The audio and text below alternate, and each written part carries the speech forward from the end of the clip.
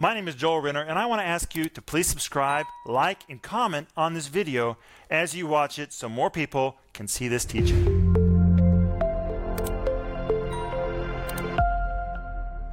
Hey, this is Rick Renner. I'm so glad that you've let us come into your space. And the us is me, Denise, and Maxime. Denise, welcome.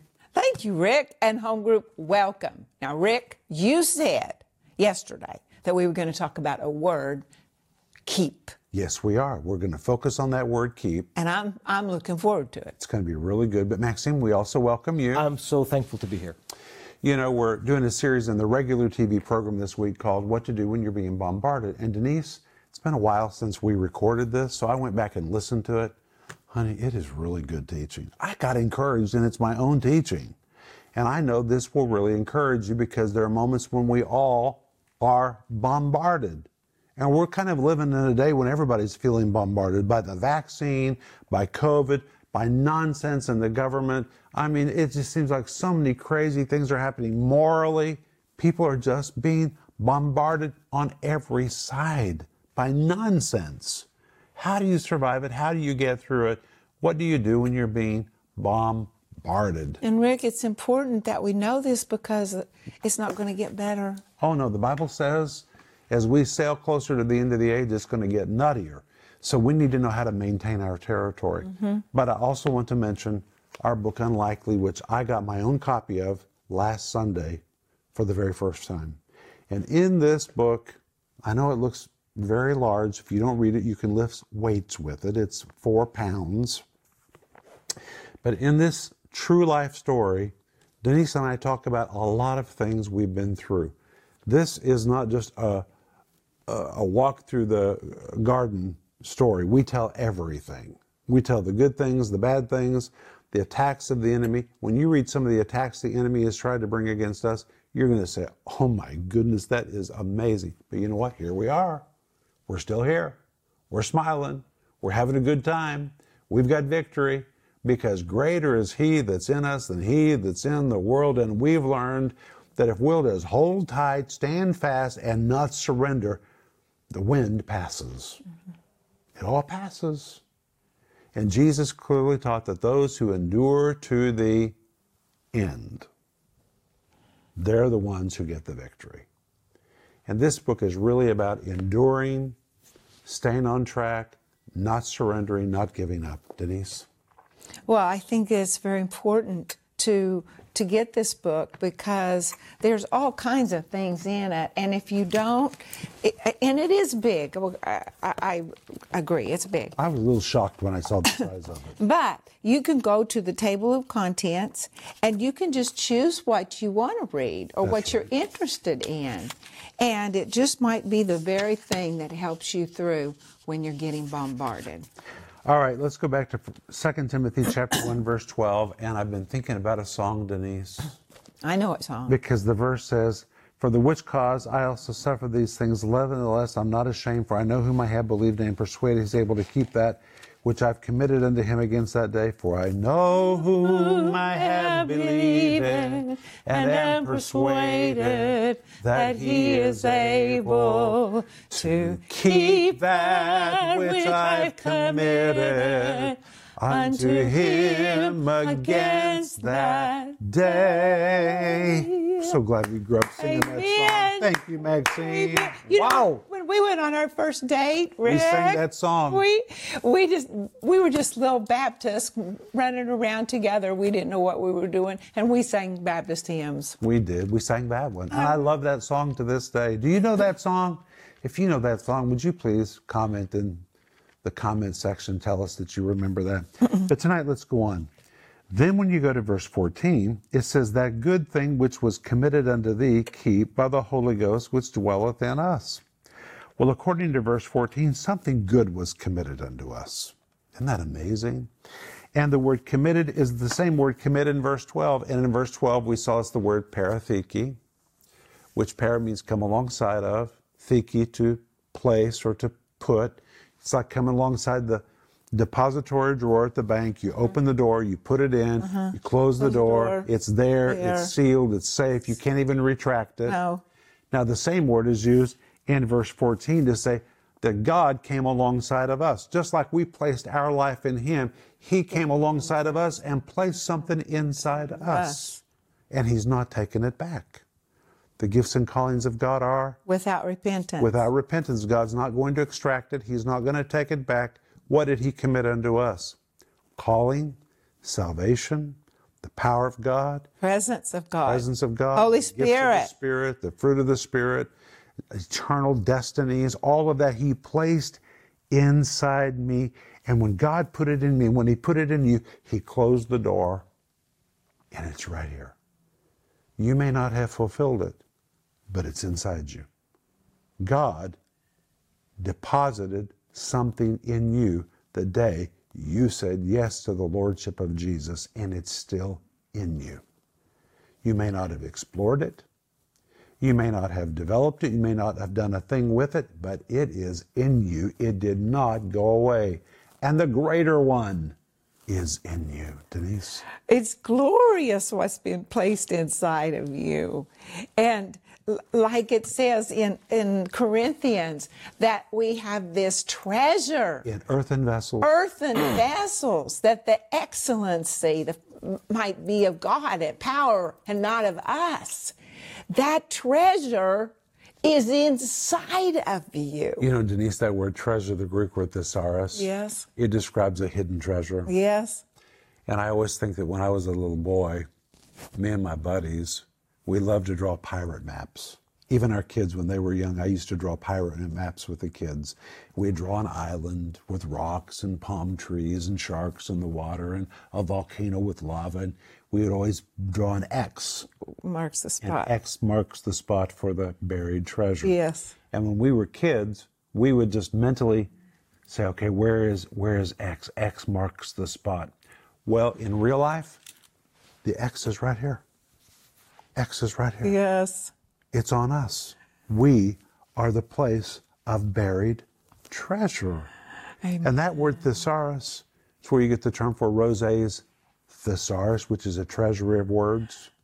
It's where you get the same word. What God has placed in us is so magnificent, there's not enough words to describe it. No. It is inexhaustible what God has placed inside us. Amen. But the verse says, in earthen vessels. Yes. Earthen vessels, ostrakinos,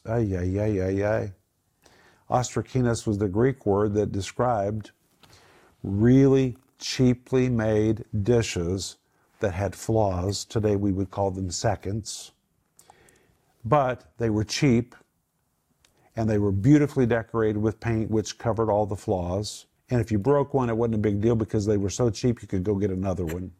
That's the word Paul uses to describe us. Yes. Think about how appropriate it is. Our bodies, which are flawed. In many ways, we may see ourselves as seconds.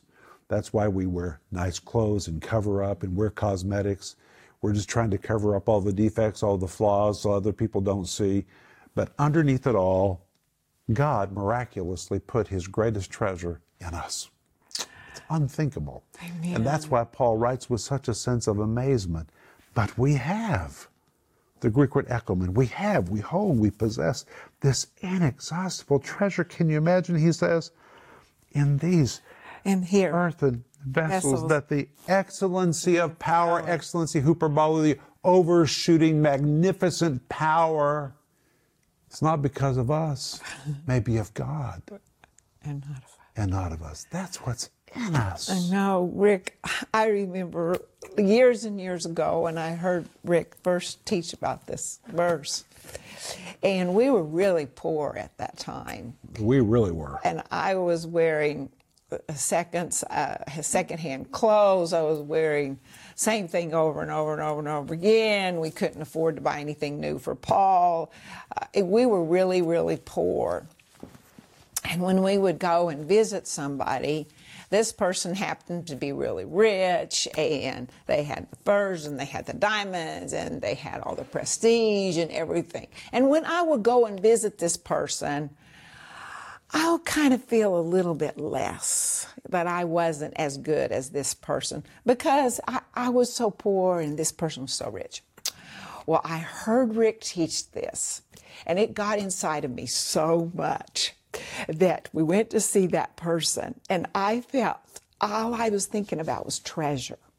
All I was thinking about was diamonds and rubies and pearls and emeralds and gold inside of me, and this power of God inside of me, that when I walked into that person's presence, the person that was so rich, I held my head so high. I was so happy. I was so smiling and confident. And to this day, that person says to me, yeah, you were really different that day. You understood something that day. I understood that I had a treasure that was bigger than anything anybody else could have on the outside. Well, that word thesaurus, it can really describe a hidden treasure. And every time I read that verse in 2 Corinthians 4, verse 7, I also think about the Valley of the Kings outside of Luxor on the Nile River in Egypt. Because when you go to the Valley of the Kings, you wouldn't even know there were tombs there. It just looks like cliffs and ravines and desert. But people went digging, and they began to find the tombs of this Ramses and that Ramses and this Ramses, and then they found the tomb of Tutankhamun, King Tut. You know, from the outside, you wouldn't know anything was there. In fact, it seems very deserted. Desolate. Desolate. But just dig a little deeper, and oh my goodness. When Howard Carter found King Tut's tomb, he drilled a hole into the tomb, and his compatriot said, "What do you see?" He said, "Marvelous things." Deep inside, marvelous things. Treasures of King I'm about Tut. to speak in tongues. That's what's in us. God looks inside us and he says, Marvelous things. Isn't that amazing? I love it. And when you come to Timothy, 2 Timothy 1, verse 14, it says, that good thing which was committed unto thee. Committed. It means God pulled up alongside of us when we said yes to Christ. He gave us the gift of the Holy Ghost, and in the gift of the Holy Ghost is marvelous things. Marvelous things. And he says, keep it by the Holy Ghost which dwelleth in us. And the word keep is the same word which is used in verse 12, which describes God's keeping of us. And that word keep also describes a soldier who guards over a parcel, or he guards over a piece of land. He is uninterrupted in his diligence to protect it, or a shepherd who's watching over his sheep. Now, in the same way that Jesus watches over us, he's given us the responsibility to, like a soldier, watch over what's been entrusted to us and not surrender it. We're to keep it. And that makes me think about what I'm teaching this week in the program, what to do when you're being bombarded. When you're being bombarded, you need to make a decision that you're going to keep. You are not going to surrender. If your marriage is under attack, maintain. If your finances are being assaulted, maintain. If your kids are doing something you don't understand, maintain. If it seems your dream is being aborted, maintain. You have to keep by the Holy Ghost. Now that's a very important phrase.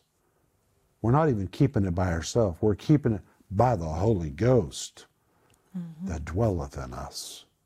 We have a partner on the inside of us that will empower us to keep anything God's committed to us, Denise. Oh, you can just say, help me, Holy Spirit. Help me, Holy Spirit. Maxine? Yeah, the theme is what to do when you're being bombarded. And all of us, we get in situations when we feel like we're being bombarded.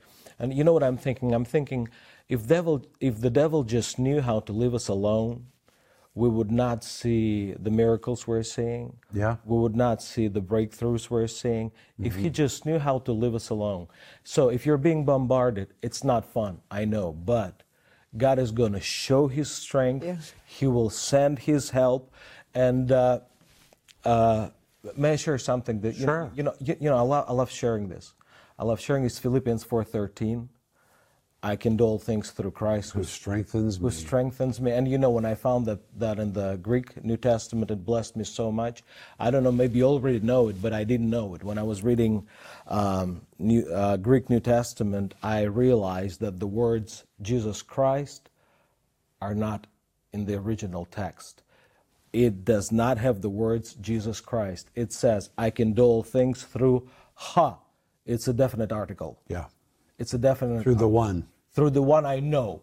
Through the one I know very well. Through the one known unto me. So the original text says, I can do all things through him whom I know very well. So it can be God the Father, God the Son, and God the Holy Spirit. No wonder sometimes I feel like Holy Spirit strengthens me, and I can do all things through Holy Spirit who strengthens me. So it's even better, it's even bigger. It's even bigger. It's the whole Trinity. God the Father, God the Son, and God the Holy Spirit. Not just Jesus Christ. And it blesses me. Well, I've been saying this week that often when you are on the edge of a breakthrough, that's when you come under an attack. Well, as this book was being sent to the printer, I began to be bombarded in an area of my life that I don't feel free to talk about right now. But I'm going to tell you, I had an opportunity for a spirit of fear. But you know what? I chose not to answer the door when it knocked. When it knocks on the door, you have to choose to answer it or not to. I didn't answer it. I decided it was time for me to keep my territory. Not surrender, not give in to a spirit of fear, not to run my mouth and say a whole bunch of scary things about what if. That's bad. The Apostle Paul said, you need to hold fast sound words. That's verse 13, 2 Timothy chapter 1, verse 13. And when you're under attack, one way that you keep what's been deposited to you is by being very careful with your mouth. And Denise, you know I've been really careful with my mouth. It's your mouth, James chapter 3 says, is the rudder for your life. Keep your rudder on track, because with your tongue, you can determine where you're going to go. If you mess up with your tongue, you are in trouble. You have to maintain sound words, words that produce a good result. Don't give in to fear and say a bunch of crazy stuff when you're under attack. So I just can't control myself. Yes, you can. Yes, you can. It is a decision to submit your mouth to the lordship of Jesus Christ. Jesus doesn't want you speaking a bunch of fear, so just get your mouth in order and make sure you set the rudder of your tongue in the right direction. If you want a good result, then you have to speak good results, and you are to guard what's been protected, given to you, and you got to set your mouth to get to the right place, to a good result. Denise? You know, Rick, I'm thinking about that it says that Jesus kept a good profession. And he was there before Pilate. I mean, and everything else that was going on, bombarding his mind, bombarding his body, the accusation, the authority that was standing in front of him of Pontius Pilate. And the Bible says that he held on to his confession. He is our example. I mean, he was under such pressure to bend and to break. And Jesus did not surrender who he was. He didn't, and he lives in us, so we can do that. That's a great example. That's 1 Timothy chapter 6, I think maybe verse 10. It's powerful. But hey, it's been so good to be with you. We'll see you next week. Have a marvelous weekend, and know that we're praying for you. And if you need special prayer, reach out to us by calling or send us an email. We love you. Bye-bye. Wow, wasn't that a great teaching? My friends, I want to ask you to please like, subscribe, and comment on that video you just watched so more people can see it.